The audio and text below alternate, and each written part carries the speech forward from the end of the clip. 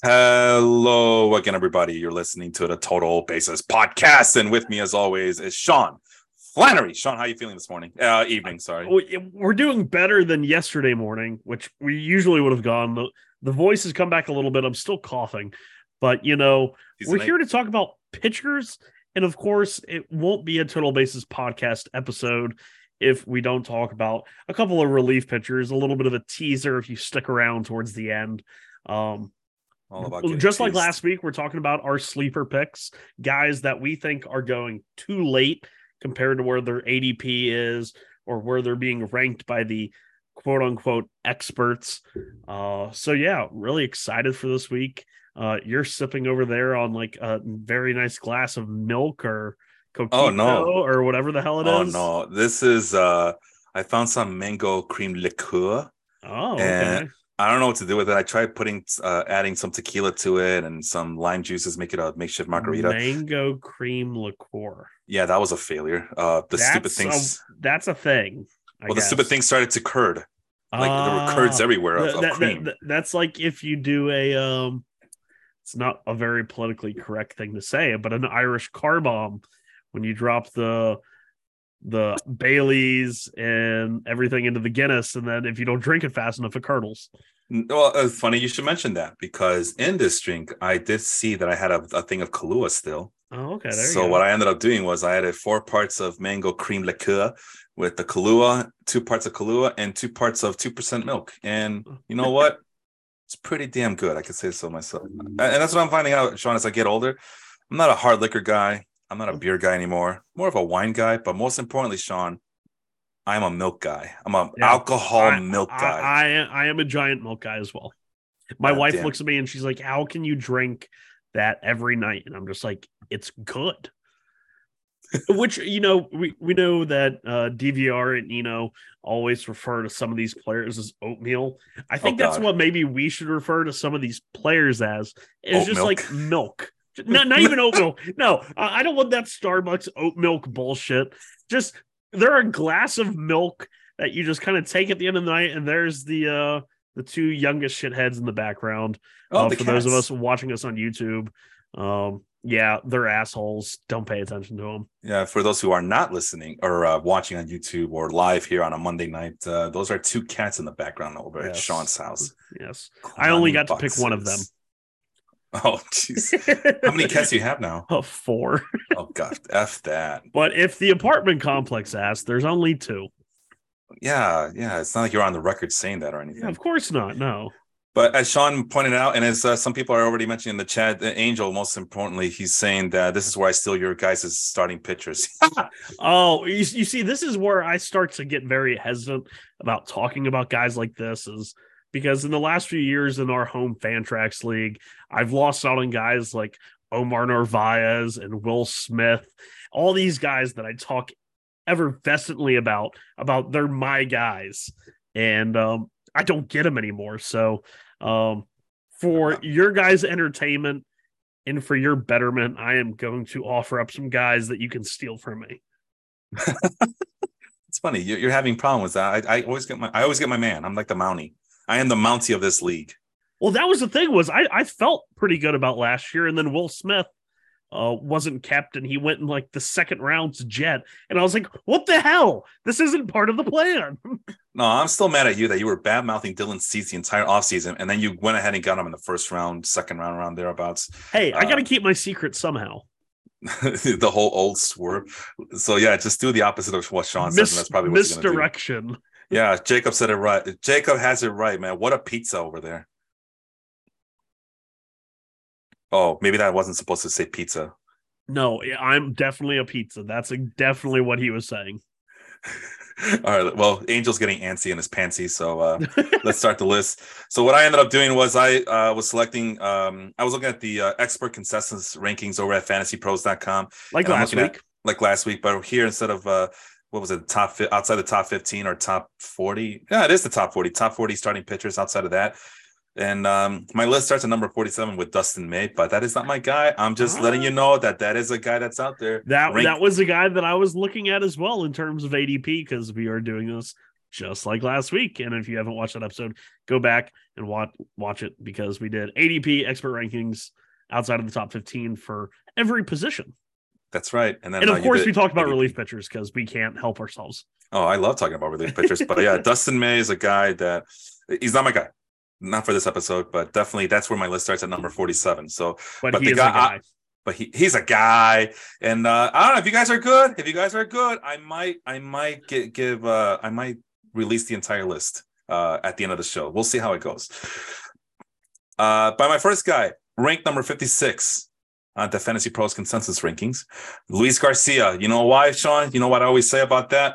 You cannot go wrong with a Houston Astros pitcher. I think this is a good spot for him. I think the Astros, last I checked, and I will check again, but last I checked, they're going back to a 5-man rotation. And what's more important than ability? It's availability, right? And if these guys are going to be available every 5 days and not have to babysit Justin Verlander or have to go through horrible Jake Odorizzi starts, I'm high on all these Astros pitchers, whether it be Framber Valdez, Christian Javier, Lance McCullers, Luis Garcia, even Jose Urquidy. I want them. I want as many as I can get on my team, and I'll live and die with those results. Go ahead. I like Luis Garcia, and I also like Jose Urquidy, as you like to say. And I know that a lot of people have soured on Urquidy, but the thing that worries me about Luis Garcia is, are we sure that Luis Garcia isn't just like Urquidy 2.0? Probably. And that's the thing, is like we all loved, like really, really loved Urquidy a couple years ago. And now Luis Garcia has like that first initial year, much like Urquidy did. And now we're all kind of like, whoa, like take a step back, man. But like you said, Urquidy, really good guy, really good pitcher, especially if he starts getting those every 5 days instead of every 6. Solid pitcher. I'm just worried about the upside. It's definitely a high floor pick, though. Yeah. Actually, I think there's more upside than you want to give him credit for. He's only 26. He's actually one of the younger pitchers in that rotation, believe it or not. As I'm seeing it right in front of me, he's the second youngest behind Christian Javier. Also, he's younger than Hunter Brown. Well, Hunter Brown. Or do they not have Hunter Brown in the list in the rotation? Yeah, now that's bullshit. He's in the rotation. Well, then who do you take out? I mean, do you take out 6-man? Oh no, we're not doing that again. No. That's what all the cool kids are doing. That would explain. Yeah, but if there's no one that's they have to babysit all these guys. You've heard of peer pressure? Well, this is called pitcher pressure. Well, Garcia is projected to. He's not on my list. I think 15 guys I have here. I think he's not at the top of the list in terms of innings pitched, but he's in that second tier. He's supposed to get 156 innings, which puts him 156 is the new 185. So that's what I was trying to get at. So that puts him top 5 from my list. So I don't know. As long as the Astros can keep a 5-man rotation, and even if you want to include Hunter Brown, I mean, we saw how good they are. The rotation, I mean, they're always at the leader of the pack in terms of the team statistics on terms of pitching. I want them. I want as many Astros pitchers as I can get. So that's my strategy. I'm right with you. You can never go wrong with a Houston Astros pitcher. And that's a good segue, I think, into my number one guy, who is outside the top 150 in terms of ADP, and another team who you can't go wrong with any of their pitchers. And I'm going with Drew Rasmussen. Mm-hmm. And of course, everyone's going to tell you, oh, you got to get Shane McClanahan. Oh, you got to get Tyler Glasnow. Don't get me wrong. I love both those guys. But they also have a very high price to go along with their very high upside. But there's also an equal amount of risk. I think Drew Rasmussen is the glue guy in that rotation. Last year, he made 28 starts, really turned it on in the second half. He's a favorite of Eno Sarris's Stuff Plus model. Started throwing that cutter more. Gets a good spin rate on both that and the fastball. Has just the multiple pitch offerings. The strikeout numbers weren't eye-popping, right, but if you remember a few of those starts down the stretch where he carried the no-hitter into the ninth inning, I believe that was a double-digit strikeout game. He had like a run of them all like within a 5 or 6 start span. And I really do think that's what we can see a lot of Drew Rasmussen in, especially in an era where He's very good at missing the barrel. Doesn't allow that many home runs. Had a .80 home run per nine. Anytime a pitcher keeps the ball in the park, he's going to have a good chance to really overperform any sort of expected ERA or FIP or anything like that. Like he did last year, he had a 2.8 ERA, a 3.26 FIP, which is nothing to sneeze at. But with an ability to miss the barrel like he does, he has the chance to consistently overperform those metrics. And that's why I really like Drew Rasmussen.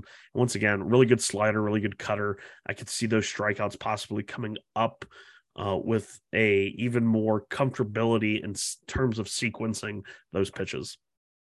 So like we always talk about these pitching factories, Houston, Cleveland, and you can even, I think, Dodgers is one, but I think Eno Sarris and DVR were talking about even including the Yankees, and I know that's a touchy subject around these parts, including the Yankees and anything that's positive around here, but the Yankees were included, and I have to agree with that.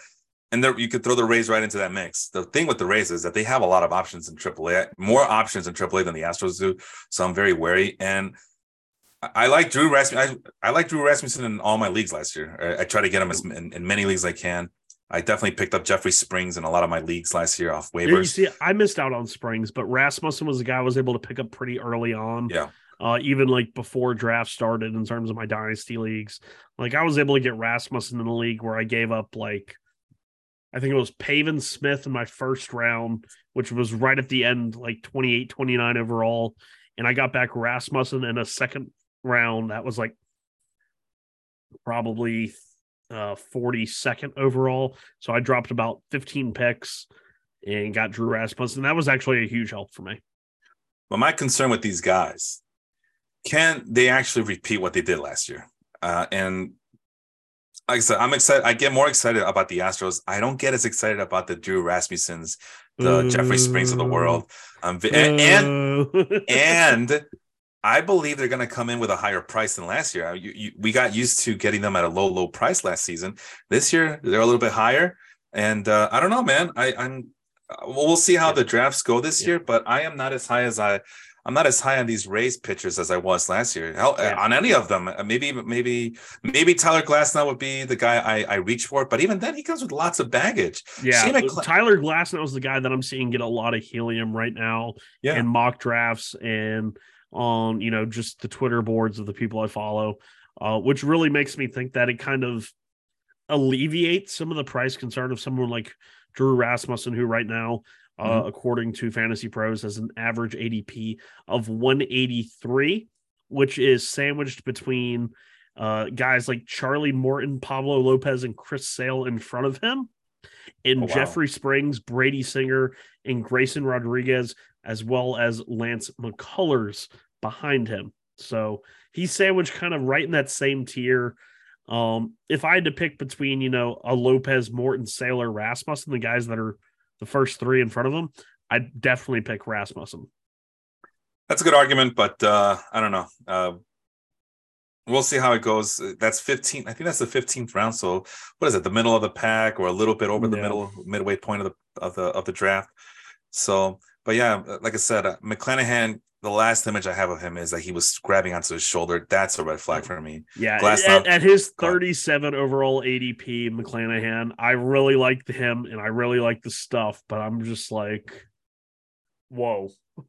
No, I'm at that point. You might as well wait until Drew Rasmussen comes around then, right? Tyler Glasnow coming back from Tommy John surgery. Drew Rasmussen, can he do what he did last year this year? Glasnow's still in the top 100 at 94.5 ADP. No, I'm telling you, I've always loved Tyler Glasnow, but that one is making me shake in my boots. And I really just hope that someone takes that choice away from me so I don't have to make it.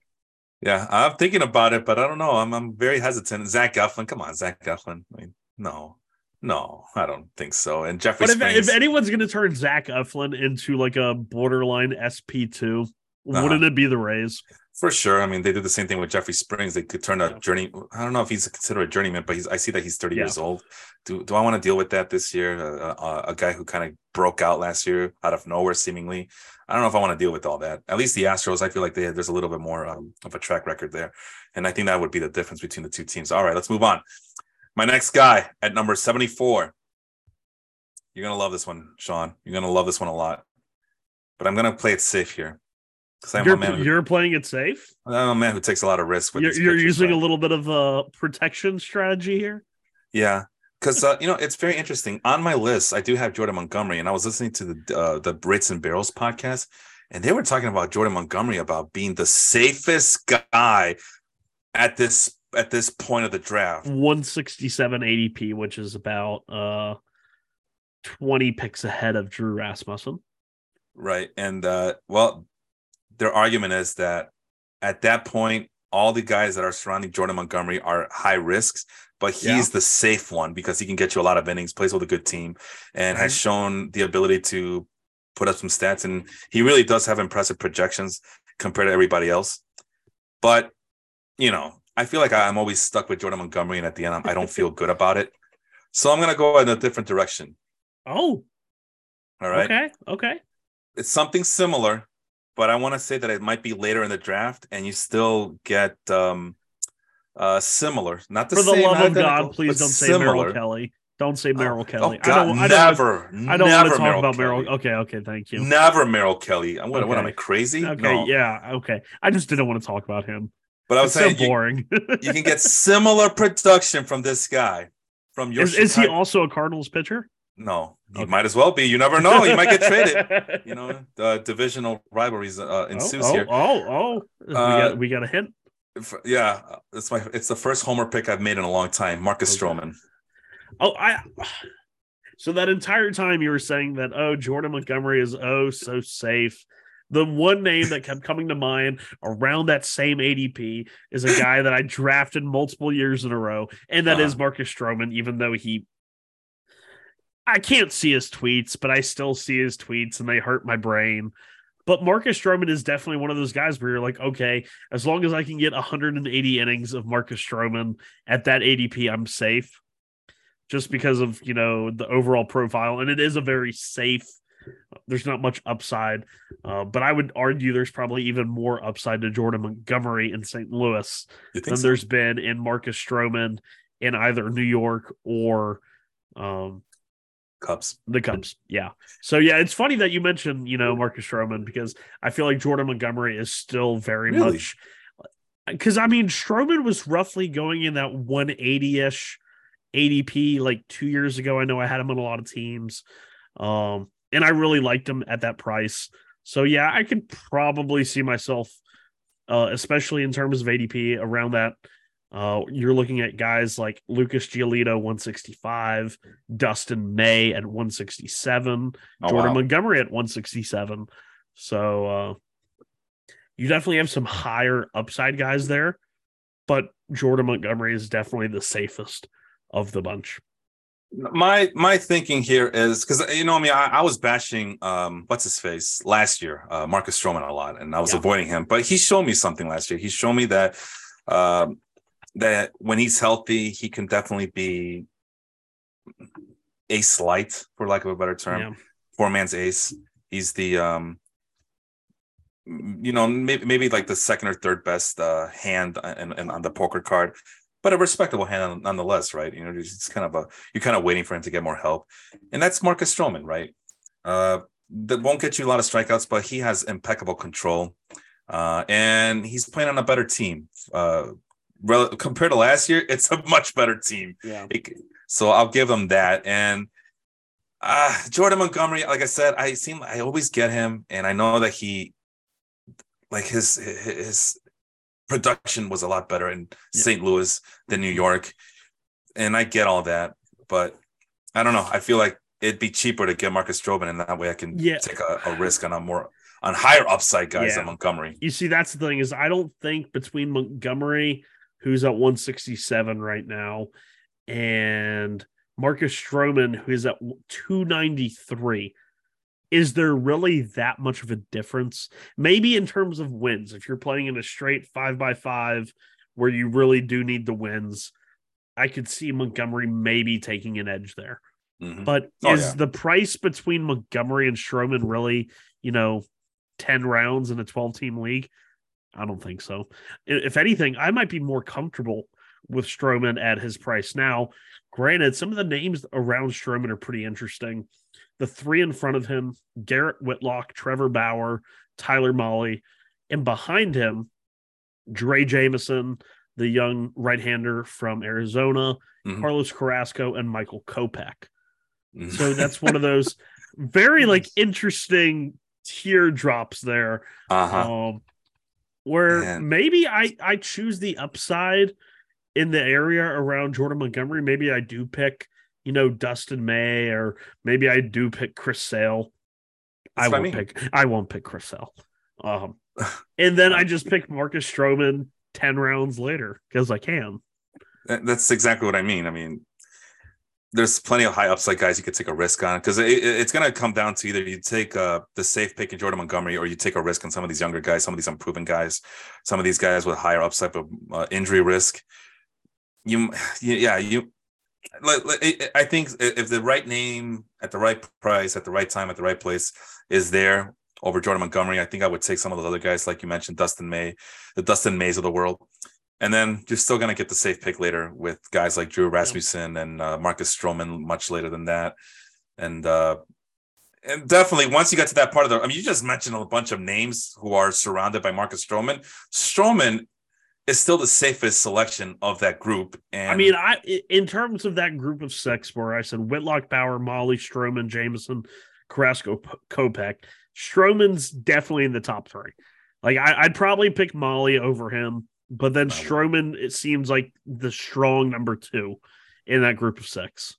No, I think I would stick with Stroman over Mahle at that point, even over Carrasco. Which I'd pick Stroman over Carrasco. Yeah, I like Carlos. I've always liked Carlos Carrasco. He's just so damn unpredictable. Carrasco at this point is purely a streaming SP.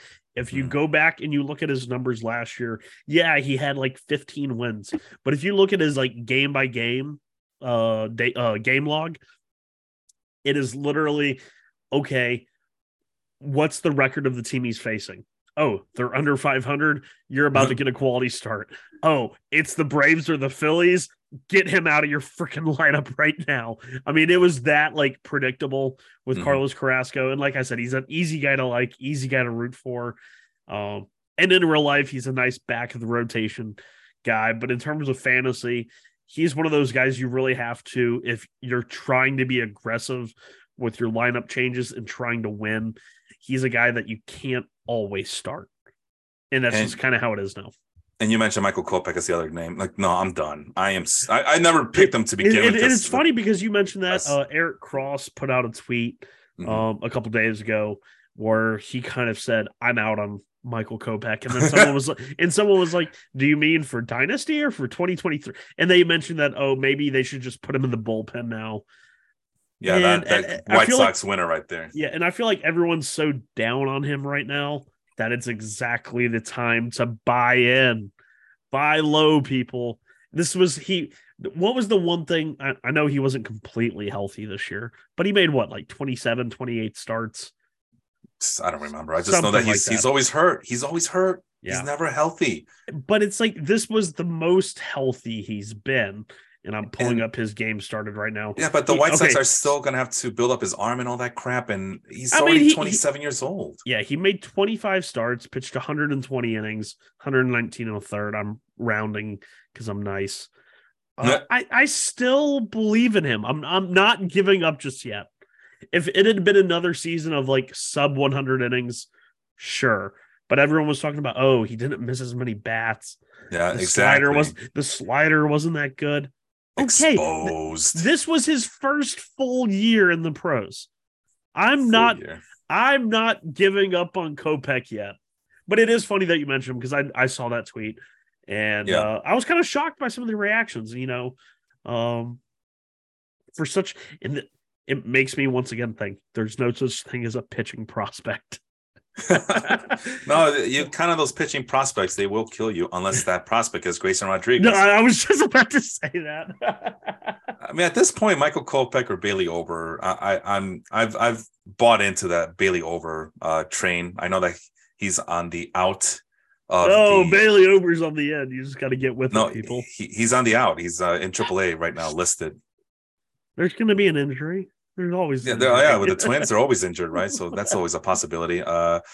Garrett Whitlock might be a thing. Hunter Brown, we just talked about him, and so on. Jose Quintana with the Mets, he might continue to find whatever the hell he found last year. Adam Wainwright's there as well. That was the thing with Quintana, was even going back to like 2020 or 2021, like when the ERA was super high, but he was missing more bats than he ever had in his career. I kind of like peeked my eye to it, and I was like, that's really interesting. And then last year, he went to the Pirates. There's no expectations. He had a good first half, and then he gets traded. And like, I'm not expecting what he did with the Cardinals, with the Mets. But at the same time, like, he's one of those guys that could easily harvest wins without even thinking about it. All right. I'm looking at the overall, right? And Yeah. I'm just going to throw some names at you, okay? Michael Kopech or Sir Anthony Dominguez? Oh, Kopech. Kopech. Oh, but you're hesitating, though. You're Yeah, hesitating. but I would hope. I'm usually aggressive on relief pitchers earlier in drafts so that I can take someone like Kopech later and not have to pick one of those relievers where I'm not sure if they're even the closer. Oh, I thought you were still going. Oh, no. My bad. I misunderstood your facial. Oh, we were in such a good rhythm too. Yeah. Well, I got another one for you. You're missing a catcher. Christian Vasquez or Yasmani Grandal over Michael Kopech? Shit. You need a catcher. I'll take Yasmani Grandal. There you go. What's the ADP difference there? 4. Wow, only 4 picks? 4 picks, yep. Wow. What about Masataka Grandal, how you fallen? What about, speaking of buying low, right? What about Masataka Yoshida of the Boston Red Sox over Michael Kopech? I'm taking Yoshida. Who doesn't want the Japanese Juan Soto? I'm in for all of the hype. Also, did you notice that? I hate to interrupt. Go ahead. Did you notice that they had initially put a really weird steamer projection in for Yoshida where he was like a -8 WAR projected player?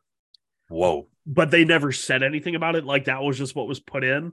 Okay. And then they finally updated it where he's like nearly a 4-win player with a top 10 like WRC plus projection. It's insane. But it was like so many people were like, oh wow, the Red Sox really overpaid, and everyone was roasting them over the projection. And then they actually fixed it and nobody said anything. Yeah. No, they always want to point out the negatives, never the positives. Kind of like this show. But yeah, I'm definitely going for Yoshida. I want him on at least one team. I mean, we helped so many people win their championships last year, but all everybody wants to focus is on the things that we don't do right. Negative. But yeah. It's like we're watched by a bunch of Mets fans. Or Cubs fans, or White Sox fans, or just baseball fans, or wrestling fans in general, too. Why not? The Super Bowl is fixed. We all know that. Yeah. What about Trey Jameson? I mean, we got one hotshot prospect versus a post-hype prospect sleeper at Michael Kopech. I'd probably pick Kopech just because in Arizona you have Jameson, Ryan Nelson, and Andrew Fatt. And I'm not sure who is going to be the one of those three. It was Brandon Fatt. Is it? That was Brandon Fatt. It's Andrew Painter and Brandon Fatt. Fatt, yeah. Yeah, like Pfizer. Yeah, the Pfat vaccine, throwing shots at the plate. That's good. I like that. I can't wait. But yeah, I'm really not sure which one of those three is actually going to crack the rotation. I doubt it's all three. I doubt it's even 2 of them. So yeah, I would definitely pick Kopech because I think the rotation spot's more safe. Nothing's safe with the White Sox. But what about Francisco Alvarez over Michael Kopech? Kopech, just because I don't know when Alvarez is playing. And they're definitely not taking Garrett Whitlock here, right? Over Michael Kopech. I want to pick Whitlock. I like Whitlock, but I don't trust the Red Sox. True that. Once again, I don't know. Like they say, oh, we're stretching him out to start. Yeah, you're stretching him out to start now, so you can just throw him back in the bullpen at the end of spring training. Like, all right. So you said no to Francisco Alvarez. I know you like this guy, Gabriel Moreno. You're still missing a catcher. You still want to take Kopech over Moreno? I might take Moreno if I need a catcher. What if you did get a Yasmani Grandal and Moreno and Kopech are still there? Do you still want to piggyback Moreno with Grandal Yeah, just in case? I'll take Moreno there. God damn right you will. I trust my sixth sense to pick a starter later after that. Freaking knew it. Our last guy, Jordan Walker over Michael Kopech. Big name prospects. I'm really not a huge prospect picker in terms of drafts. It's pick number 277. Kopech. All right. Guess I'll gladly take Jordan Walker. Everyone says, "Oh, this guy is he's gonna break camp. He's gonna break camp." You know what? Granted, with the new rules, that's more likely to happen. I don't believe it, especially not with the Cardinals. Right now, there's too many players on the Cardinals. Jordan Walker at the three positions he could play: first, third, and right field. I just don't see it right now. Just stash him away, man. Just gotta be patient. And then you stash the guy, and he's done nothing, and he's sitting in AAA on your roster. No, bro. We talked about this last week. It's the Cardinals, man. They don't have patience for this. They're gonna trade away Nolan Gorman and trade away Tyler O'Neill just to make room for Jordan Walker. You'll see. Trust me, man. It's the Cardinals. They never fails. They did it with Grichuk. They did it with Harrison Bader. They're gonna do it with Tyler O'Neill. You'll see. Oh, of course. Who's your guy? Who's your second guy over there? Second guy. It's gonna be coming in at. Got to scroll back down now. Right after I scrolled up, it's going to be right outside 300 ADP because I didn't want to pick like everyone just right outside 150 because that would be boring. So we're going to go from the 183 ADP of Drew Rasmussen, and we're going to go all the way down. One sec. I think I lost him. I have it at 302. Yeah, 303. Oh, okay. And that's going to be another one of those one-year wonders out in the desert at Chavez Latrine. Then that is my dude, my boy, my Thor, Noah Syndergaard. If there's any team that could recapture even, 75% of what Syndergaard did in the past, I think it's the Dodgers. And I think it's actually everyone can look at his numbers last year.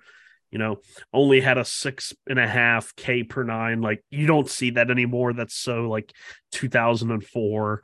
But he made 25 starts, pitched in almost 140 innings, coming off not having pitched at all for like 2.5 years. And the stuff wasn't terrible. It wasn't, averaging 97 on the fastball, but it was averaging 94.5. I think we could see that even tick up a little bit more. And like I said, if there's any club in baseball that can unlock a little bit out of a future or a past star, it's the Dodgers. Look what they did with Tyler Anderson. Look what they did with Andrew Heaney. I mean, That's just right. Countless guys over and over again. And they do this. It's Noah Syndergaard. He's going to pitch in a winning lineup. Could harvest some easy wins. I mean, he won 10 wins last year as a part-time Angel in Philly. I think at that price, it's just like a no-brainer. Just because of, the upside, the stuff, the team, and the results of that team. So yeah, Noah Syndergaard is 100% my kind of go-to guy right there. And even though the stuff wasn't as good, even when he threw really hard, he was never a huge whiff guy. And that really didn't change last year. It was always more of the soft contact, lower the hard hit rate. He just really didn't throw the slider last year. You could tell he was kind of trying to work it in towards the end, but it wasn't the same pitch. So it'll be interesting to see kind of what they try and do with Syndergaard in terms of the Dodgers. But a quick shout out to Corey Richmond. I missed it. He wished us a good evening, gentlemen. Earlier on the show. Sorry about that. Jacob Stro Show. I'm a little bit behind on the comments. That was I guess when we were talking about Marcus Stroman. Yep. Austin's on the chat. Say hi to Austin. Hi, Austin. And I think Jacob mentioned that he was calling. I guess when we were talking about Michael Kopech, he was calling him Noah Syndergaard 2.0. That actually kind of makes some sense. Yeah, right. Syndergaard without the success. As we transition into Noah Syndergaard, how's that for serendipity? It's like they knew what we were going to talk about. Oh, I swear to God, I didn't give him any of the. I didn't either. I didn't give him the script, man. It's not the NFL. I don't give out. I didn't give out any scripts. All right, you're telling none of that. You did see the tweets about like all of the players talking about like when they read the script for like their most worst moment. Did you see the one for Dan Orlovsky? No, what was it? You know, when he ran out of the back of the end zone for the safety as a Detroit Lion, and it was like him. It had the video of him running out of the end zone, and he said, "Man, I wish I double read the script for this." And I said, "Oh, I know what it looked like. Quarterback, exit stage rear. Wait, exit stage rear?" Well, I guess it'd be right. His right, I guess. Austin says that Yoshida has higher upside, I think. Well, I think, or I don't know. I don't know. just you know what, man? Just with conviction. Is he convention? What's the Red Sox or not Red Sox? The Reds. Who is the guy they brought over? That was the table setter. Akiyama. Yeah, Shogo Akiyama. Is he Shogo Akiyama or is he Seiya Suzuki? Seiya Suzuki or Kasuke Fuck You Do Me. Say what now? It's a kid-friendly show, right? Well, that's his name. I don't think that's the kid-friendly way of saying it. That's his name, though. F you do me now. That's what he wanted. He did have a really good name. Yeah, this is around the time where back in my day, Sean, we didn't care about political correctness. There was no Twitter telling us how to behave and stuff. So Fukudome. Unfortunately, they were selling Holy Cow T-shirts outside the friendly confines of Wrigley Field. And well, it's like when they had that one rough landing in San Francisco, and the one news agency out there ran the entire news story live on air. That they had gotten the names of the flight crew, and it was holy crap, we too low, Al Bing Dao. And I mean, she's reading this on the air that it had been confirmed by the NTSB. And I was like, oh my dad is a pilot and just thought it was like the funniest thing ever. And he always brings it up, but it was we too low. Like, oh my God, perfect. I was gonna say something here. Right. The T-shirts, not our proudest moment out of Wrigleyville. I was not the proudest. I just want to mention that I mean, it's not a high standard out there. I've been there. Well, I just want to point out that it's not. You know, I don't co-sign that. So before I get canceled myself, I was joking about the Twitter thing, guys. Don't cancel them. Listen, if Sean can't get canceled on Twitter, I think there's hope for me to not get canceled on Twitter. But that's all I'm gonna say. And I'd be wowing out there sometimes. Oh, yeah, you're very wild. It's funny. My wife will every now and then, what was the one of where the guy he had before this most recent season, he said Ozzie Albies will be a better hitter than Jeff McNeil. And he said he'll be at least 15 points in WRC ahead of him. Blah, blah, blah, blah, blah. Big Yankees Twitter has like 20,000 followers. And retweeted it, just last week or something. And I was like, because he said that Jeff McNeil's extension was such a steal. He was like, oh, this is a great contract for the Mets. And then I retweeted his, saying Ozzie Albies is so much better. And he had said, it'll be better for Jeff McNeil if he learns to not hit like a girl or a high schooler. It was something to that effect. And so I took that tweet and put it in his replies. And I said, this you? And to his, he actually said, I got it wrong, which you never hear on social media these days. So I respect the hell out of him for it. But my wife texted me like 5 minutes later and she said, Sean, why are you trying to start shit on Twitter? That's what he does. This is what I live for. I live for this shit. Really quick, Austin says that he would rather go with Kopech over Garrett Whitlock because Kopech plays in a weaker division. That's right. And it's a more secure rotation spot, which is probably the number one reason why I would like Kopech. counterpoint, it's never secure if you're at the White Sox. Nothing's secure with that that team. is true. Excuse me. Either way, White Sox, Red Sox, it's a sock. It's going to be a sock that's, it could be anything. It could be really, really good, or just going to be a sock of a sucky year. Although I never, Austin saying, to piggyback off his Yoshida has high upside comment, he says, although I never trust players who come over from Japan or Korea, I'm assuming hitters, because the pitchers have done pretty well, and Shohei Ohtani has proven to be the truth. So I don't know, Sean, you tell me. It is very hard to get excited for them. Right. But when I see someone like Adam Jones, who I think was a bit of an overrated major league player himself, when I hear like the major league players over there talk about him, it makes me feel a little bit better. Because like when we talk about guys like Shogo Fukuyama and Seiya Suzuki, we didn't hear. I fucked it up. I know. It's a kid-friendly show, Sean. Come on. I got. Oh God. Okay. So when I hear about like those guys come over, you don't hear much about the American players that are over there say anything about them. Right. But Adam Jones like went out of his way multiple times when they were playing last year and when he got posted, and they were like, "This dude's the truth."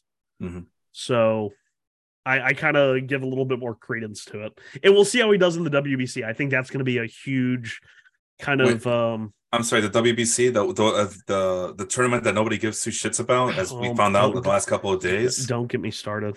No, there's not a single ticket available for Mexico versus USA in Phoenix, Arizona. A game that I'm going to be attending. That WBC. Oh, I'm jealous. You should be. I had an open invite, or did I? Oh, well, this is awkward. Anyway, let's retrace our steps here. So far, I have Luis Garcia and Marcus Stroman. Sean has Drew Rasmussen and Noah Syndergaard. See, you went with the Swedish or Scandinavian names. Okay. Thor and Baby Thor. Well, Sean, my last starting pitcher. You know how I like my pitchers, man. They got to play for the Astros. They got to play for the Rays sometimes. Oh, okay. I thought you were about to pick another Astro. But prefer some Yankee players, although as you know about my we can't pick Yankees. No, this is you're not allowed. I mean, the Yankee price is a real thing. The Yankee price tag is a real thing. There's a Yankee bias. Yes, it is. In fantasy baseball, the most popular team in America. Lots of Yankee fans are out there, and they do mess up your drafts because they got to get every Yankee known to man. That's just the facts of the matter. And then what's the other teams we? Oh, and then of course the Mariners. Who can forget the Mariners? But in all of this, we cannot forget about the magical team, the one that proved it, that showed how to do it right in the early 2010s. Oh, the San Francisco Giants. Oh, all right. And my guy, Sean. Oh no, I'm getting similar, not identical. I'm thinking of really low ranking guys that are with the Giants, and I don't think of any good names. Oh, there's one that you're missing, brother. Now listen. Oh God. I'm saying it's similar. It's very somewhat not a similar. Former Dodger, right? Well, hold on. Oh God! Oh, not this again. Not this again. Hold on now. No, yeah, we're gonna go with it. Now it's not. It's gonna be similar. I have similar fuzzy feelings that I used to get with Kevin Gausman. Not identical, because Kevin Gausman was another level for me when he went to the Giants. I knew that he was gonna be awesome, and I told you guys. And I tried. Here's my guy. Take him. Nobody wanted him, so I guess I'll take Kevin Gausman for myself and dominate my league like I always do, unless the playoffs come and everybody falters. So I'm getting similar vibes. Oh, I hate that. I swear I was going to use that word, but here it is. My pitcher, my third and final pitcher. Oh, God. You got it. Former Dodger, former Blue Jay. I mean, Kevin Gausman was taken away from the Giants, so they brought one back right to them. Ross Stripling. I will never give up on. I will never give up. We thought I was talking about Alex Wood. I thought you were talking about Alex Wood. Well, that's another guy I can't give up on, right? I will never give up on Ross Stripling. He just needs an opportunity, Sean. He just needs an opportunity. Every time I see him, I look at what he's doing when he gets an opportunity to do spot starts. And why isn't he starting every 5 games? Why not? Okay, the 3 starters in front of him in ADP, in terming from highest to lowest, Dre Jameson, Carrasco, Kopech, Stripling, the 3 behind him, Syndergaard, Walker, Wainwright. Is he the one of those 6 you pick? Yes, he's one of the 6 I pick. Okay. You'd pick him over Syndergaard? That's a I tough one. I feel like those two are very close. That's a tough one. I mean, I've always liked Syndergaard, but I don't know how much stuff he has left. Yeah. I I'm not just crazy about Taiwan Walker in Philly, but I do like Walker over. Like, I feel like Stripling and Taiwan Walker are very similar. The only difference is the drastic difference in parks. and that's what it's all about. You got to take advantage. You got to pounce on that fact that he now plays with the Giants, and I'm telling you that park does wonders. I mean, it's not the last couple of years after Gossman left. It's been kind of mixed results, and that's just I gotta account for the injuries, I guess. To Sclafani, to Alex Wood, who always gets hurt. It seems like. Who's the other guy? Alex Cobb sucks, but Logan Webb. I mean, he's turned into a top 30 pitcher, top 25 maybe. I'm not saying Ross Stripling can be that guy, but Stripling and every time I see him in limited action, all he does is perform, and he ended up being one of the better pitchers for the Blue Jays last year when given the opportunity. And great control, comes from the Dodgers system. FIP at 311 last year. xERA was 357. I mean, these are numbers that and he's going to pitch in San Francisco, which means that all that stuff is going to rise, but who cares? Because the real ERA, the real whip, and is all going to drop anyway because it's a gargantuan ballpark, and this is a guy who could take advantage of that. And I don't know, man. It's a lot. I just give it to me. I want it to be the guy who gets Ross Stripling and is able to take advantage of his surroundings and is able to capitalize on that. I can buy in. Yeah, I'm not saying go reach for him. No, I mean he's going at pitcher number 90. What is that on the ADP? Where that 298. He's sandwiched between Kopech and Syndergaard. That's the 25th round. I mean, guys, I'm not saying he's gonna be the next superstar player. I understand that he's 33 years old, but guess what? What do we always preach on this show, Sean? Older seems to always be better for starting pitchers. Which is kind of funny because also in that same kind of area of ADP, even behind all of those guys at 325 is Adam Wainwright, who is once again back. And last year won 11 games. The year before that, he won 17. Both the last 3 years, his ERA has been under 3 3/4. I mean, it's not a sexy pick by any imagination, but like it's one of those inning eaters. Hell yeah. I'm not sure if I pick Stripling or I pick a hitter there and just get Wainwright on the turn back around. Well, you want to do that to me then? You want me to see who I would pick? Yeah. Okay, go ahead. Well, shit. I have I'm going blind here. By the way, Sean, I just want to point out that number 94 on the list was Adam Wainwright, and he's on my list. If you are someone who's going to say, you know what, screw all this pitching, it's too risky, and the banning of the shift and more steals, it's going to be more of an offensive game. And if you want to just focus on hitters in those first few rounds or primarily in those early rounds and wait longer for pitchers to get a guy like usually the latter stages of the draft, right? That's usually for upside guys, right? At least that's the thought. You can get a guy like Ross Stripling and Adam Wainwright back to back at the end of the round, at the end of your draft, and provide some safety, a huge safety net at the bottom of your rotation. Who doesn't want that? Who wouldn't want to buy in on that? So the hitters that are within 10 picks of Ross Stripling, either way, you have Joey Gallo or Ross Stripling. Ross Stripling. Okay. Luis Rengifo or Ross Stripling. I am so sorry. I forgot. I just talked about the ship being over, and I laughed at Joey Gallo. With the Twins, right? He's with the Twins, right? He's with the Twins. I've always liked Joey Gallo, and if the ship's going to be disappearing, I might be interested in. And I was supposed to say I could drop it a little bit further in terms of just 10 before him, and two very interesting names pop up in terms of hitters. When you say 10 before him, are you talking about me reaching for Ross Stripling ahead of all these other guys? Yeah. Oh. Because the hitters on okay. So Gallo is only 5 picks ahead. Okay. But there's a couple that are like 8 or 9. Miguel Vargas and Esteury Ruiz.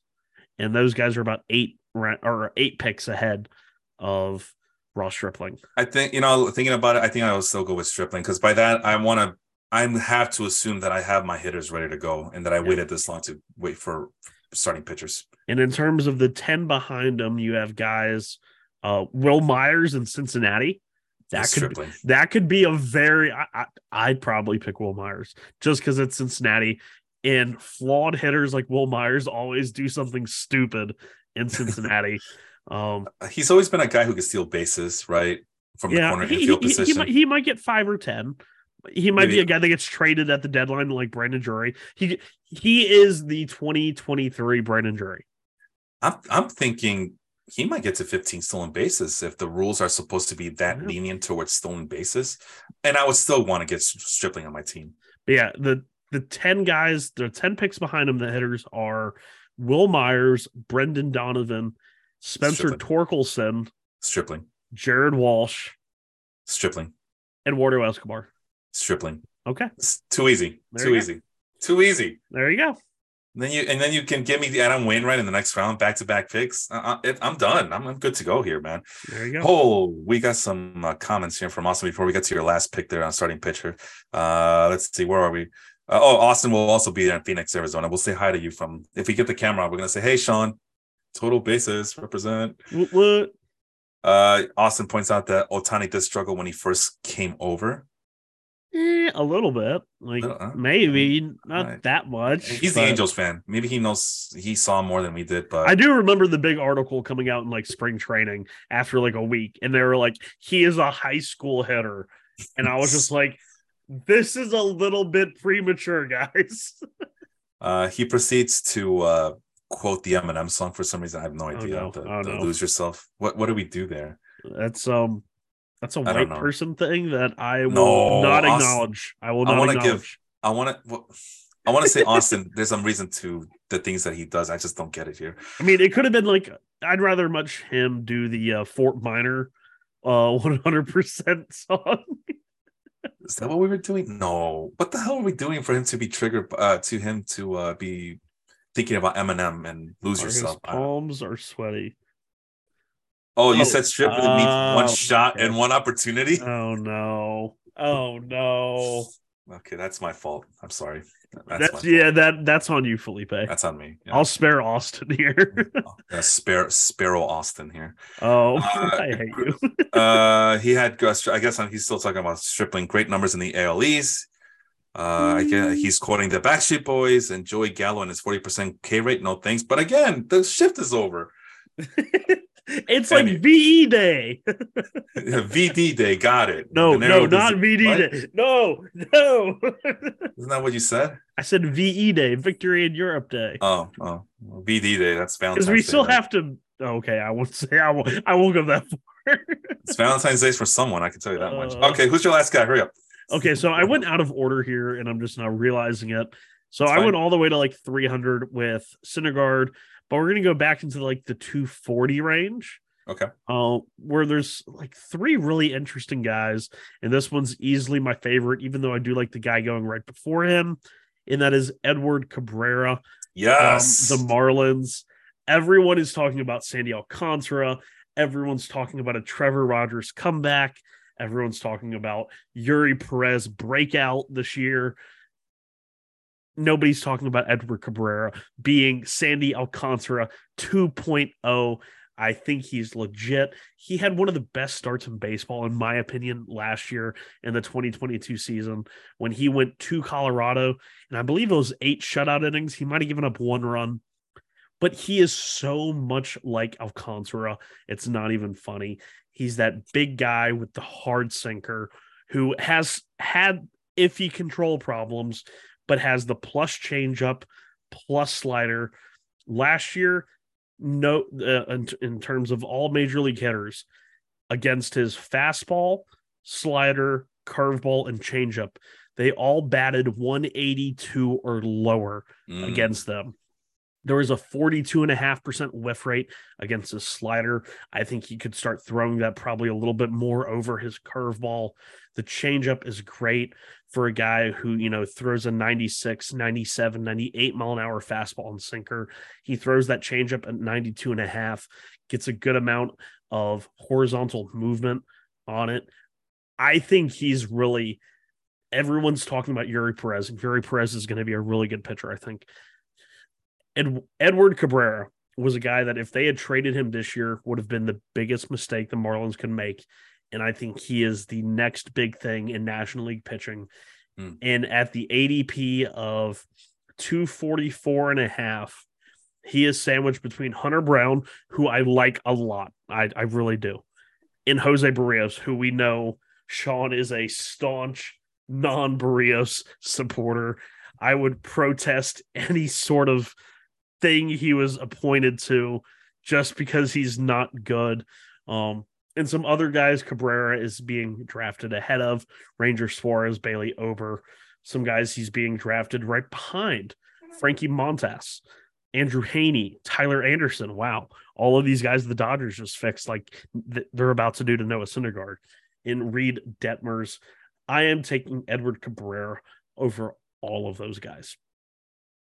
That's good. I listen, just like I said, you can't go wrong with some of the Astros. With a better team, I would say the same thing about the Marlins. With a better hitting situation, with a better bullpen. Do we want to believe in Dylan Fioro? Sorry. What the hell's his name? Dylan Floro. I can't read anymore. Dylan Floro. I need new glasses. Dylan Floro as a closer, Tanner Scott, and his high walk rate. We're about to have Tanner Scott 2.0. Isn't that going to be fun? We finally got Tanner Scott closing, and we're all like, stop it. This is painful. And we're about to have it happen again. No, it's a 3-man committee over there. That's what we want, right? We want our best young starting pitchers.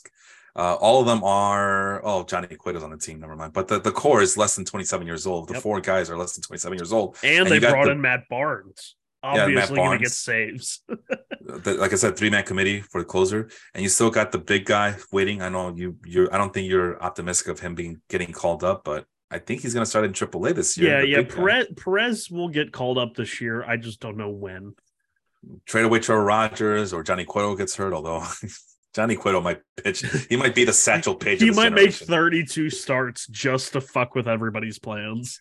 It's like, Johnny Cueto's a throwback. He doesn't care about your innings pitches, innings limits, and your pitch counts. He's going to be over there doing the damn salsa on top of the mound at 58 years old. No way, man. The pitch counts. No, Johnny Rockets, the count pitches to him. Or okay. I'm obviously the coffee's wearing out and my drink is getting the better of me. But anyway, I like the Marlins rotation. I just wish they had a better team. Otherwise, I would be giving the old Felipe seal of approval to, hey, you can't go wrong with a Marlins pitcher, just like you can't go wrong with an Astros pitcher, this and that and the other. Because talent for talent, Sean, this might be a better rotation than the Astros on paper. And that's the thing is everyone talks about the National League East and last year about how much the parity was between, the top 3 and the bottom 2. And when you look at win-loss, like the Marlins were closer to the Nationals than they were the Phillies. But when you play the Marlins on a day-to-day basis, it's not fun. Like, they might not win those games, but they freaking frustrate you. And they're only going to get more frustrating with guys like Luis Arias and Gene Segura. Like, they're going to be the pestiest of the pestiest in baseball history. And they have the pitching to really kind of back it up and maybe be a 500 team. Like, we all joke about, Dick Monfort, the owner of the Rockies, saying, oh, I think we're a 500 ball club, knowing his team's about to win like 70 games, maybe 65. But the Marlins, they didn't do as much as everybody thought they probably would do. But they traded Pablo Lopez, which they can afford to do because they have such good pitching. And they're just kind of going for this very contact-heavy Luis Arias, Gene Segura. I think they still need to turn over a couple of positions where they made mistakes, like Avisail Garcia and Jorge Soler. But if they start building around contact in this really good starting pitching, I could see them being very reminiscent of the Royals. But instead of an elite bullpen, they have an elite rotation. And I hate facing the Marlins. Like, even when the Mets have a good record against them, I don't like facing them. John Birdie goes out there and steals 17 bases in 15 games. It's the most annoying thing in the world. Let's I'm gonna go ahead and do it. I'm gonna disclose. I think the class has been very good today. I'm gonna go ahead and disclose the other pitchers on this list, and we can move on to relief pitchers. We don't have to talk about anybody in depth. So, little treat for the class out there for tuning in tonight. So 1, 2, 3, 4, 5, 6, 7, 8, 9, 10. Wow, 11, 12, you can 14. count so well. 15. I just want to make sure I had 15. You're such a good counter. At number 47 was Dustin May coming back from Tommy John surgery. At number 49, Jesus Luzardo, who I believe also had Tommy John surgery a while back ago, a couple years ago, maybe. A while ago, but yeah, I like him for the Marlins rotation. Yeah, so I can't give up on him either. Jordan Montgomery, number 48, for obvious reasons, oatmeal. Number 52, Tony Gonsolin. By the way, a lot of these guys I have listed here, I was listening to the Rates and Barrels podcast do their catching up on their pitching week, their pitchers week, and I was Tony Gonsolin is still going too low. Well, I was heartbroken. Oh no, that a lot of the guys on my list, Eno Saris and DVR, were not very high on. I'm like, oh no, it's too late. I can't change it. But how can what I see be so wrong, but feel so right? So that's why Tony Gonsolin is a guy I'm high on. Obviously, Luis Garcia, and of course, no Felipe starting pitching list is complete without mentioning number 58 on the ECR, Grayson Rodriguez. No, I still believe, and he didn't get bashed, but red flag after red flag after red. There were so many red flags. I was ready to give up. Don't get your hopes up. You're just. I was ready to give up the white flag. That's how many red flags I saw. Like, okay, stop. He's already dead. You're just gonna get hurt. No, or I'm gonna be on the inside track with the eventual come up of Grayson Rodriguez, and everybody's gonna want a piece of him. Okay. He is the most important pitcher on your roster. Or is he Forrest Whitley? I'm sorry, the Grayson Rodriguez got Tommy John surgery and various other arm injuries. Oh, that's what I thought.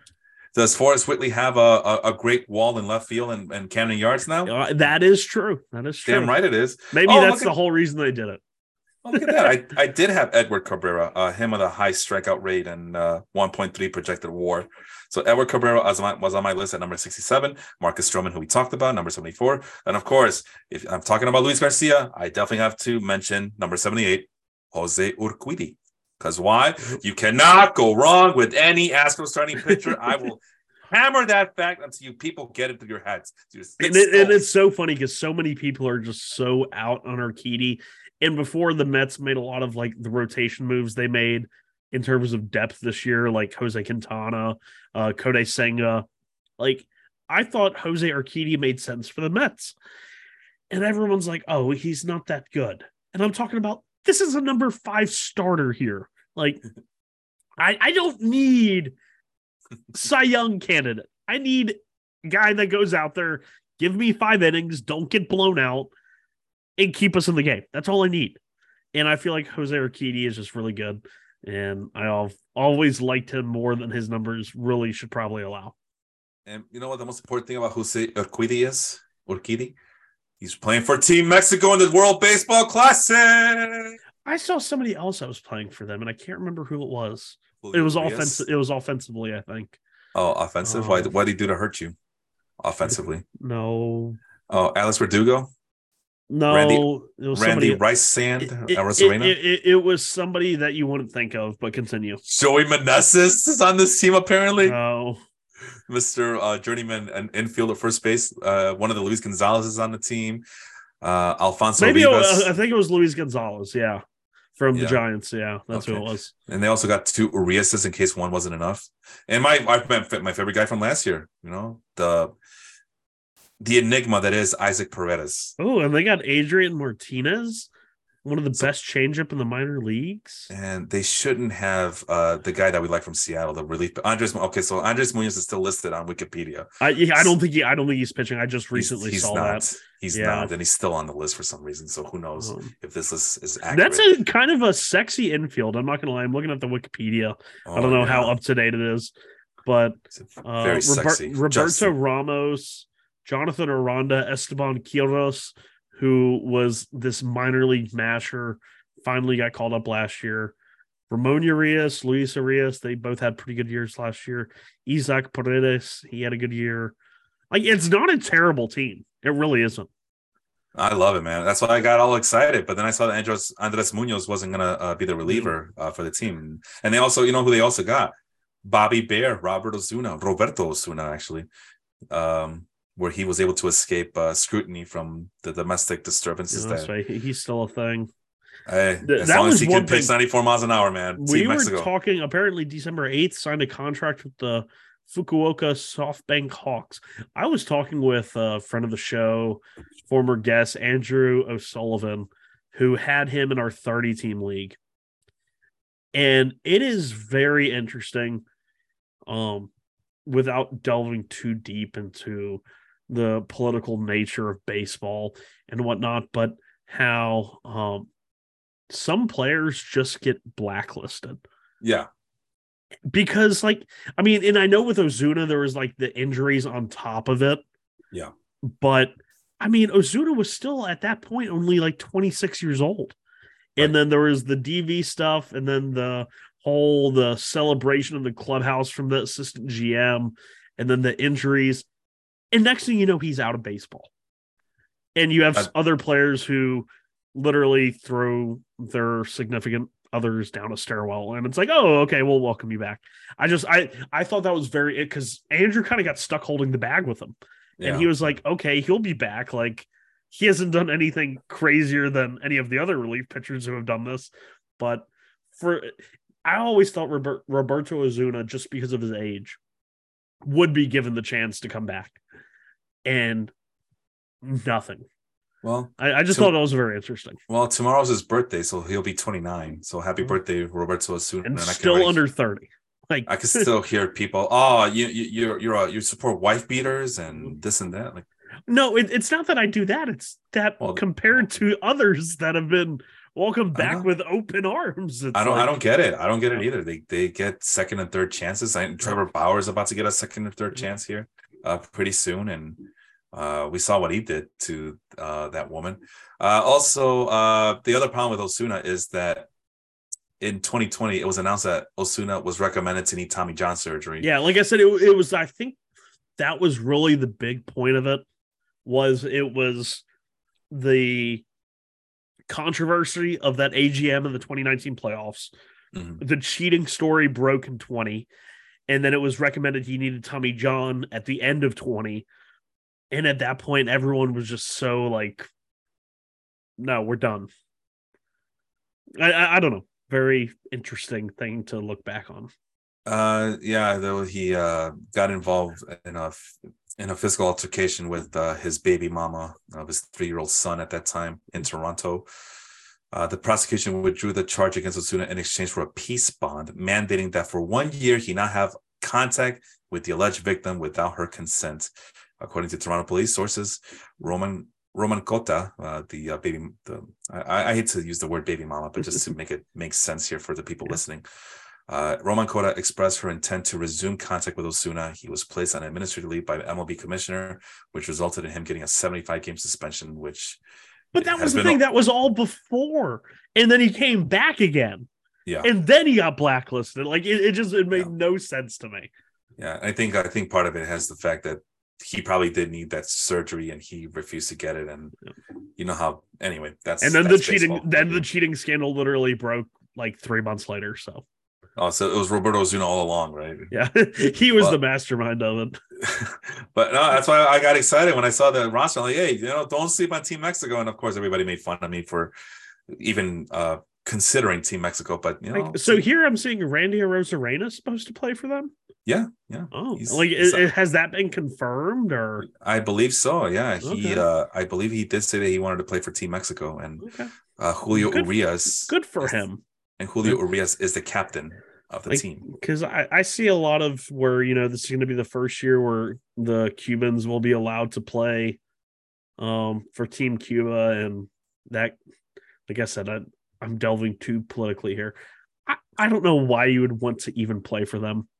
If you went through all of this shit to escape it, why would you want? I don't get it. So if Randy Arozarena is playing for Team Mexico, good for him. Yeah, because that's the country we take all the Cubans into safety, man. Yeah, there you go. Yeah, Mexico's weird. We always support Cuba in any way, but we also take away their baseball players and make them our own. But that's why, hey, it's gonna be great. Hey, US. if Team Mexico can just become Team Cuba, you guys might actually win one here in a little bit. Well, listen, man. I don't know when Team Mexico ultimately beats Team USA 3-2 on that Saturday night game, or is it Sunday night? Oh, Sunday night game.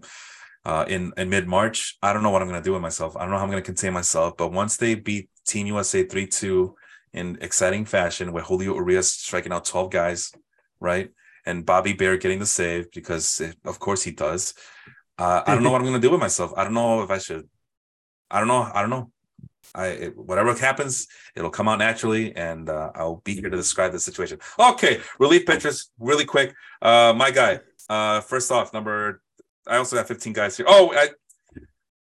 Sorry, let me go back to the starting pitchers. Number 82, Justin Steele. Number 83, Bailey Ober. Number 88, Cody Senga. Of course, number 90, Ross Shipley, who we talked about. Number 94, Adam Wainwright. And of course, go ahead. Jacob did mention Justin Steele earlier in the comments. So if you just wanted to extrapolate, maybe just for his sake. I as much as because I was bashing the Cubs left and right, it was a thing for me to do. But Justin Steele, all he did was just show up every 5 games and perform up to par. Let me get the numbers up, make sure I'm. I mean, it looked like he was one of those like the crafty lefties, but then he had a couple of good strikeout games. Exactly. But he really didn't miss that many bats. It was more like the soft contact.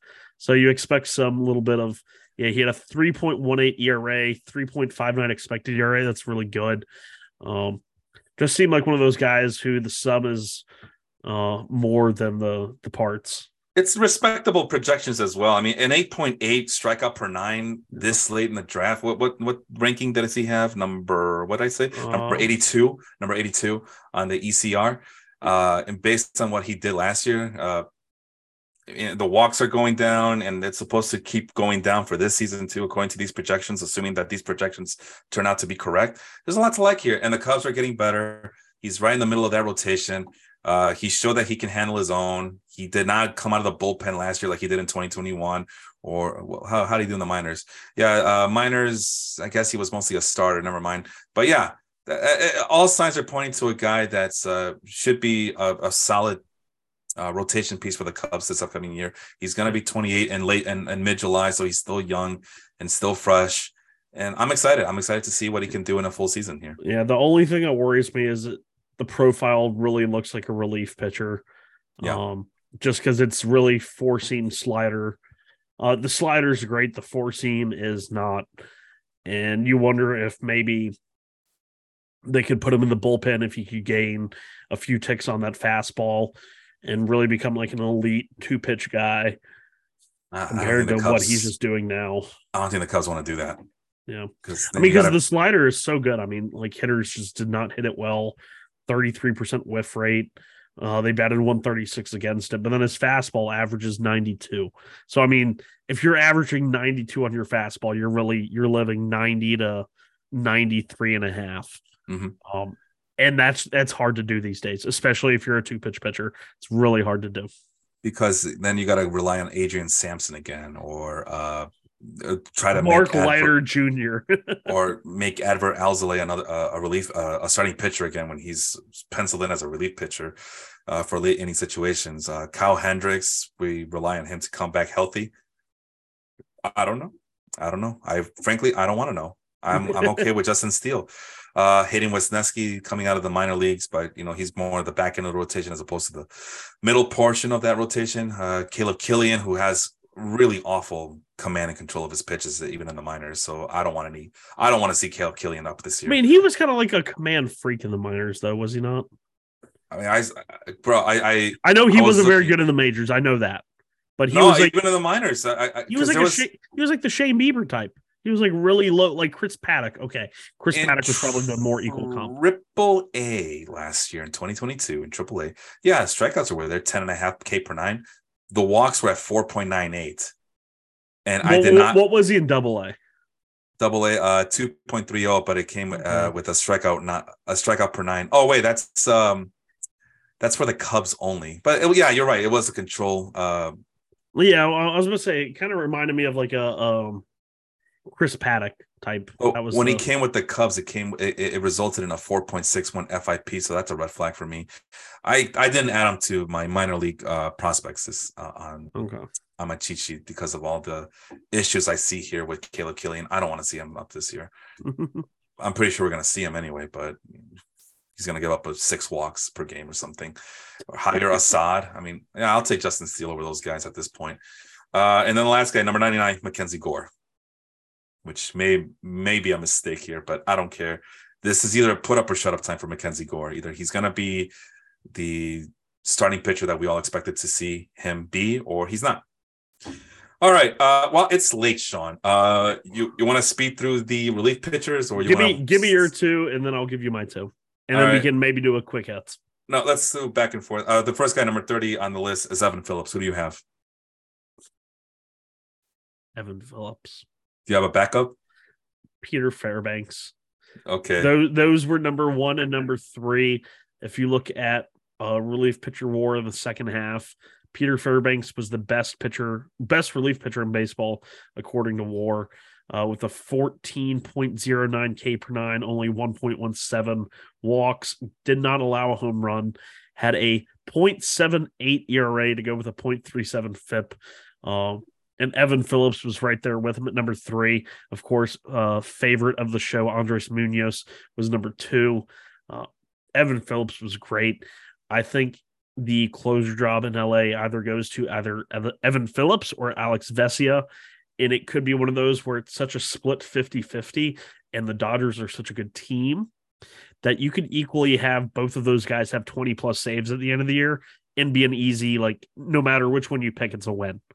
So, yes, you picked Phillips. I picked Phillips. Fairbanks was kind of my backup. They're both really good. We got Primo, who's a Phillies fan, asking, any love for Andrew Painter? And I responded, is the Pope Catholic? Yeah, we like Painter. I just don't know how much he's going to pitch. He hasn't, like, I don't think he's cracked 100 innings pitched in a professional season yet. So, you would think they'd like to protect his innings at least for the first 2 or 3 months and then call him up. Right. But I think we mentioned that earlier. So, yeah, no, we're, Keeper League, stash him away. Dynasty League, you definitely, if you don't have him now, you probably don't have him anyway. He's taken. In redraft leagues, just be ready to have a bench spot open for him. Obviously, I mean, this is just fantasy baseball 101. You guys don't need me to tell you that, but so the things I've seen from Andrew Painter, the statistics in the minors, the prospect rates, I get excited just like I get excited. I now don't get as excited for Grace, for like a Grayson Rodriguez. I get really super freaky excited about Grayson Rodriguez, but Andrew Painter, he's easily the most excited I've ever seen you about a pitcher prospect. Who, me? Grayson Rodriguez? Yeah, and this is 3.5 years of doing this podcast, and I've never seen you like this, and it's so funny to me because I just know how much you hate the Orioles, and yet you're so oddly optimistic. Listen, man, that's what I'll call it. This is with me and the Orioles. We go way back. This has been a long time coming. We go way back. Remember, I mean, Primo can appreciate that. We've been in the same league for years, right? I sat through waiting for Brian Mattis, Jake Arrieta. Oh no, Brian and Mattis. I'm sure I'm missing a bunch of other guys. But was Alex Cobb an Orioles guy too? I believe so. Or was he with the Rays? I think he was an Oriole at one point. I know that.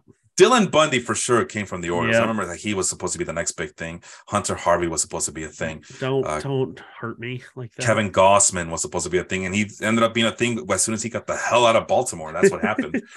And he finally lived up to expectation. But you cannot mess this up.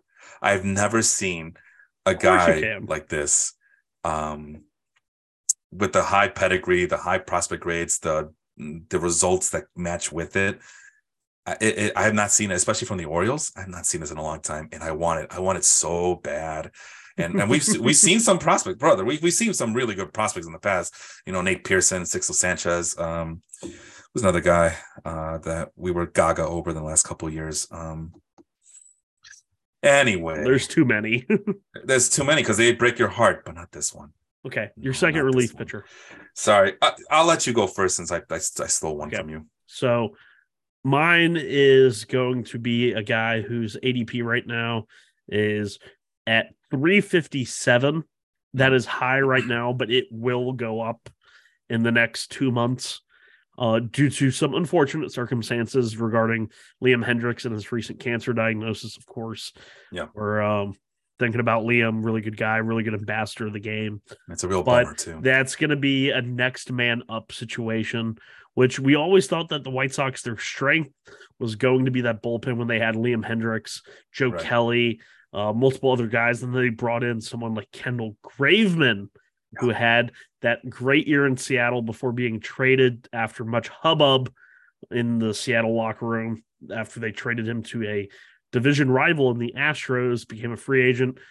White Sox signed him. He is that next man up. And at a 357 ADP right now, if you're drafting right now, like it's the easiest draft pick to make. Just because you don't know really when Liam's going to come back. They're not going to rush him. They have no reason to rush him. And he didn't have the greatest year last year. He was better in the first half than he was in the second half. But things weren't really all that different compared to his really good 2021. Strikeouts were a little bit down. Walks were a little bit up. Ground ball percentage was the same. He's easily their number one closer option to start the year. So I don't know why Kendall Graveman is still getting the slate. I guess it's just leagues really haven't adjusted yet. So I think that's what's going on. Draft Kendall Graveman. Don't let you go get him. Like I would jump probably. Oh shit. He's at 357. I'd probably put him up in the Giovanni Gallegos range, which is around 280. If not a little bit higher. You have Pete Fairbanks going 223. I think that's very aggressive on Pete Fairbanks because everyone's like, oh, he got the extension. He's going to be Tampa Bay's closer. I'm not that stupid. No, he's not. Yeah, there's really nobody. So, yeah, I think Kendall Graveman at 357 really belongs more in like the 220 to 275 range. So definitely get him. It's really his job to lose for sure.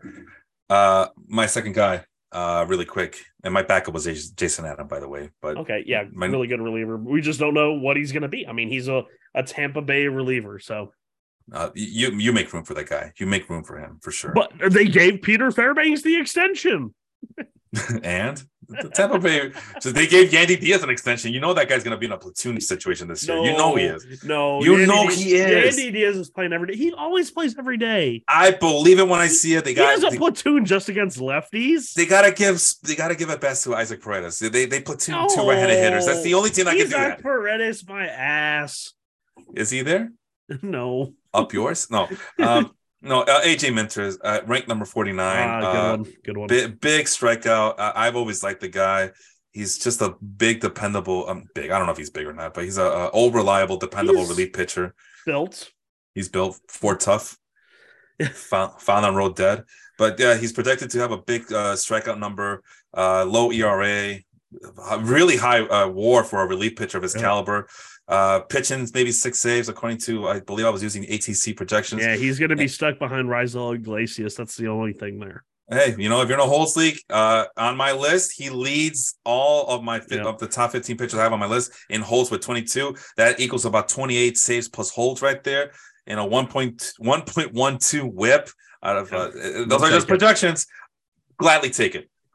He's one of those guys who the last 3 years, I want to say, in 2 of those 3 years or 3 of the last 4 years, he's been top 10 in holds consistently. Brian Snitker, trust him. He is one of those lefty relievers that is kind of up and down year to year, but kind of still does get those holds and saves. But definitely a good pitcher. Just don't expect too many saves from him because after Kenley Jansen left the nest, that was the whole point of trading for Raisel Iglesias last year. All right. And with that being said, as you can see, Sean, there's a couple of questions, but let me go through lightning round speed of the rest of the relief pitchers. I got Sir Anthony Dominguez. He should be closing, but he probably won't be. Giovanni Gallegos, who I think you mentioned earlier. And I think Austin's asking about John Schreiber. Wait, who does John Schreiber play with? Is that the Red Sox or Red Sox? Never mind. But Giovanni Gallegos, I like him a lot. I think he's also playing for Team Mexico. I think. I had it pulled up, but I don't have it pulled up anymore. Fine. I'm probably wrong about that. No, I want to he is a like Mexican nationality. I know that. Yeah, all the more reason to like the guy. Evan Phillips was number 30th, according to ECR. Number 31 was Taylor Rogers because of the Holtz factor, and maybe he'll get some saves in San Francisco. And the best part of that story, Sean, he's going to team up with his twin brother, Tyler Rogers. Oh God! No, you don't like that story? Did you see how he called in on his intro press conference? No, it was a great story. When after he signed the deal, his brother called in as like in the press pool, because it was a Zoom conference, and he asked him what it was like to be like the second most good-looking brother, or like how is it to be the second best pitcher in your family? Some stupid question like that, and his brother just immediately started laughing. Number 39, Chris Martin of the band. What's his? Coldplay. Coldplay. It was all yellow. Number 40, Jason Adam. Number 44, AJ Puke. Speaking of vomiting after bad jokes, AJ Puke. I want to believe in him. Former highly regarded prospect for the Oakland A's. Number 49 was AJ Minter. Number 51 was Robert Suarez. You know what I like more than Houston Astros starting pitchers, Sean? San Diego Padres relief pitchers. Can't get enough of them. I want them all. I was going to say, I'm going to need Robert Suarez on a few teams.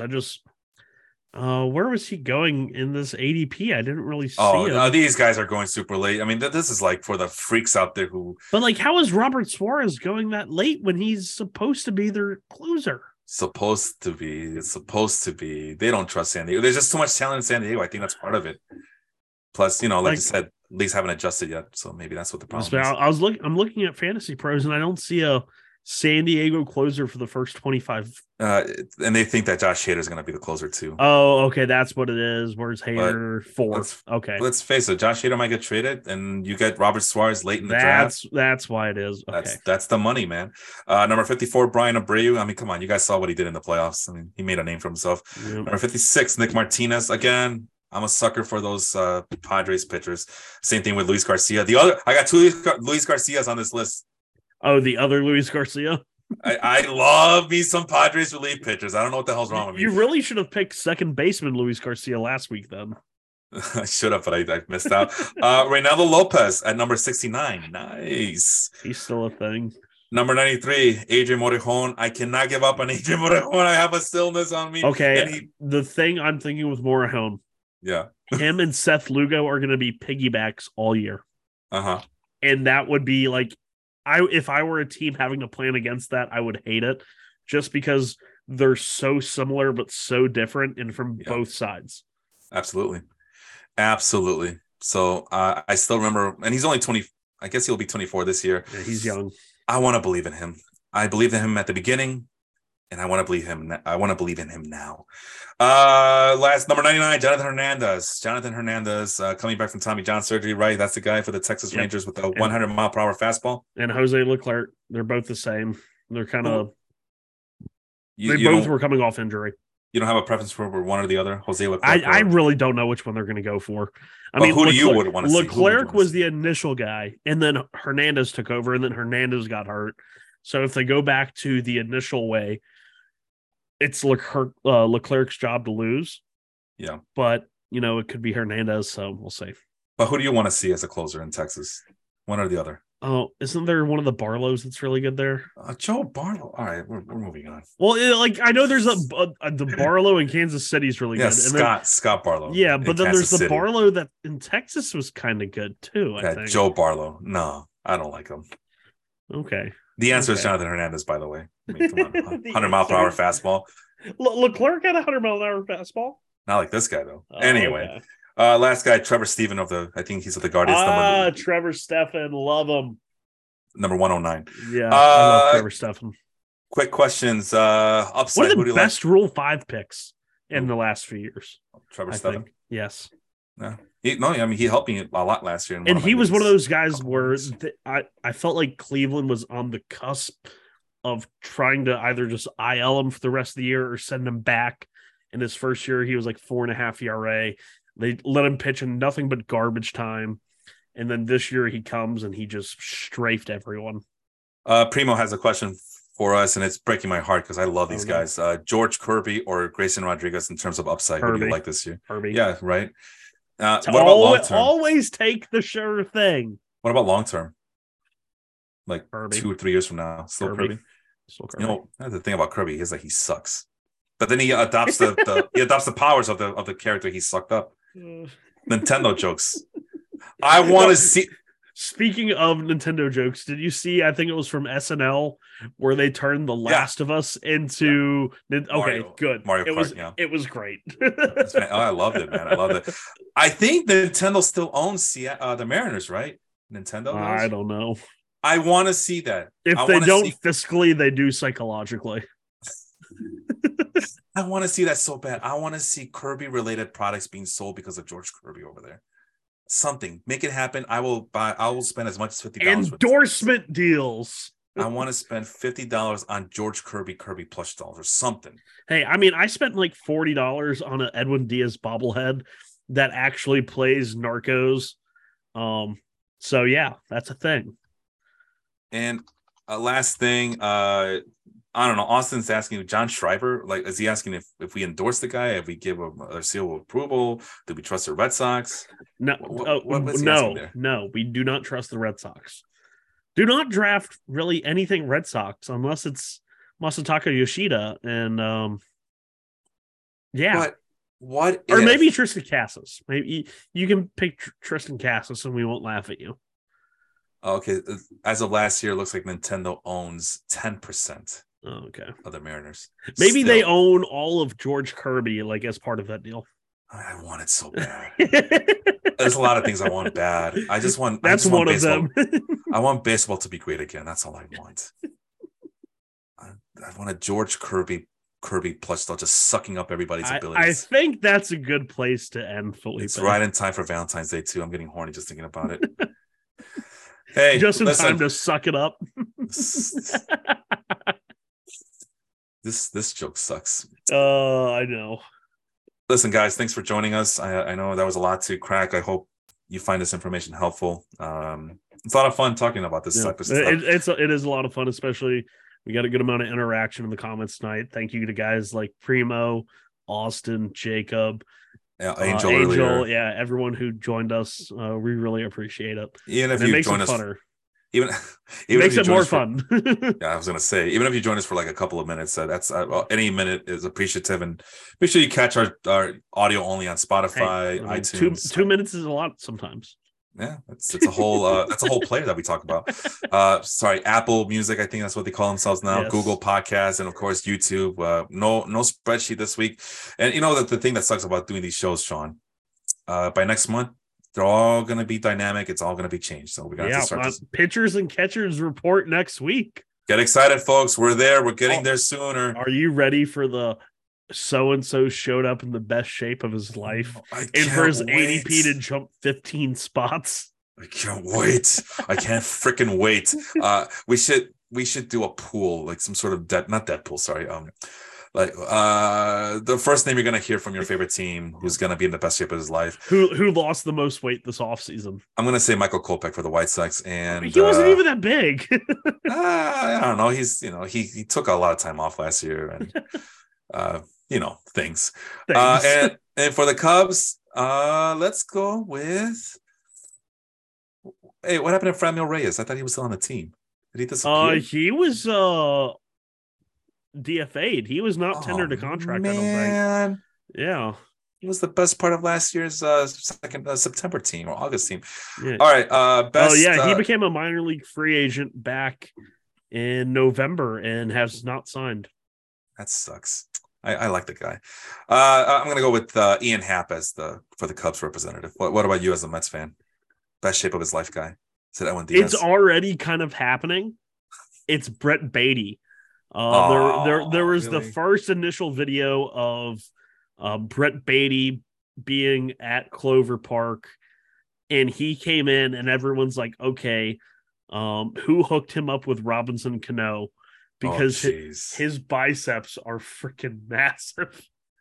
I'm gonna put a prediction as well. I'm gonna say that things are gonna be swirling around Starling Marte being in the best shape of his life at the age of 34 years old. You see, they're not even sure if he's going to be full go. because he had off-season core surgery, and that's why he's not being allowed to play in the WBC. I'm going to change it to Jeff McNeil then. He's going to be in the best shape of his life. Yeah, I mean, he just signed a $50 million contract. Of course he's in the best shape of his life. Wait, that's right. Never mind. No. Oh, never mind. Nope. They get fat. They rest on the laurels. They got the $50 million. So that's a bad. And he's about to get a new car from Francisco Lindor. Lindor said in spring training last year, if McNeil won the batting title, he would buy him a new car. I would be careful with the tax implications there. All right, best shape of his life. Final answer right here from the Mets. Final answer, Daniel Vogelbach. Yeah, I am Felipe. He does look trimmed down. He does look like he's lost a bit of weight. But I think that's like, he's not that fat. It's just baseball uniforms are not flattering. He's just pleasantly plump. Yes. No, Daniel Vogelbach, he's in the best shape of his life. He's an oblong now. Vogel back. Yeah. He's an oblong now. These motherfuckers don't know how to act. Yeah. Best shape of his life. He's a rhombus. We love Daniel Vogelbach. We love you guys. He's an ellipse. Yeah, former Cub farmhand. Anyway, that's Sean over there. I am Felipe. Thank you guys so much for tuning in and listening. We'll see you all next week. Have a good one, everybody. Yeah. Thank you guys. Adios.